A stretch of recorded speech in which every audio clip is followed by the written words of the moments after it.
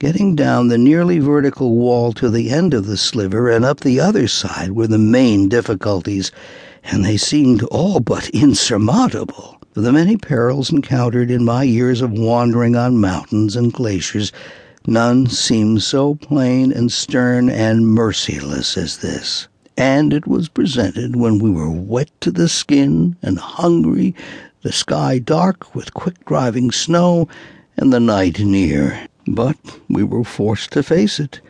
It was a tremendous necessity. But poor Stickeen, the wee, hairy, sleeked beastie, think of him!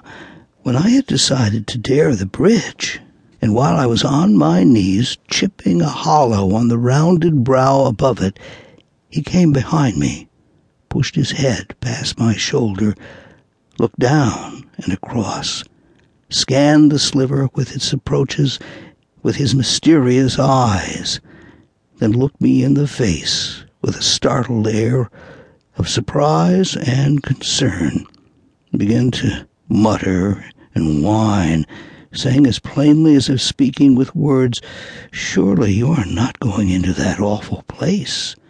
This was the first time I had seen him gaze deliberately into a crevasse or look into my face with an eager, speaking, troubled look. That he should have recognized and appreciated the danger at first glance showed a wonderful sagacity. Never before had the daring midget seemed to know that ice was slippery or that there was any such thing as danger anywhere. His looks and tones of voice when he began to complain and speak his fears were so human that I unconsciously talked to him in sympathy as I would to a frightened boy, and in trying to calm his fears, perhaps in some measure moderated my own. "Hush your fears, my boy," I said. "We will get across safe, though it is not going to be easy. No right way is easy in this rough world.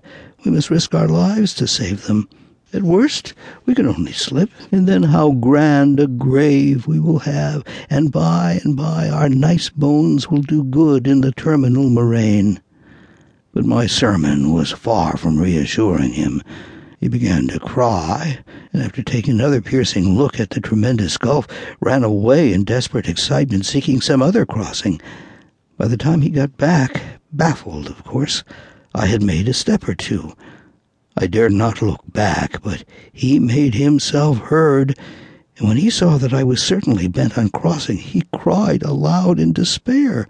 The danger was enough to daunt anybody, but it seemed wonderful that he should have been able to weigh and appreciate it so justly.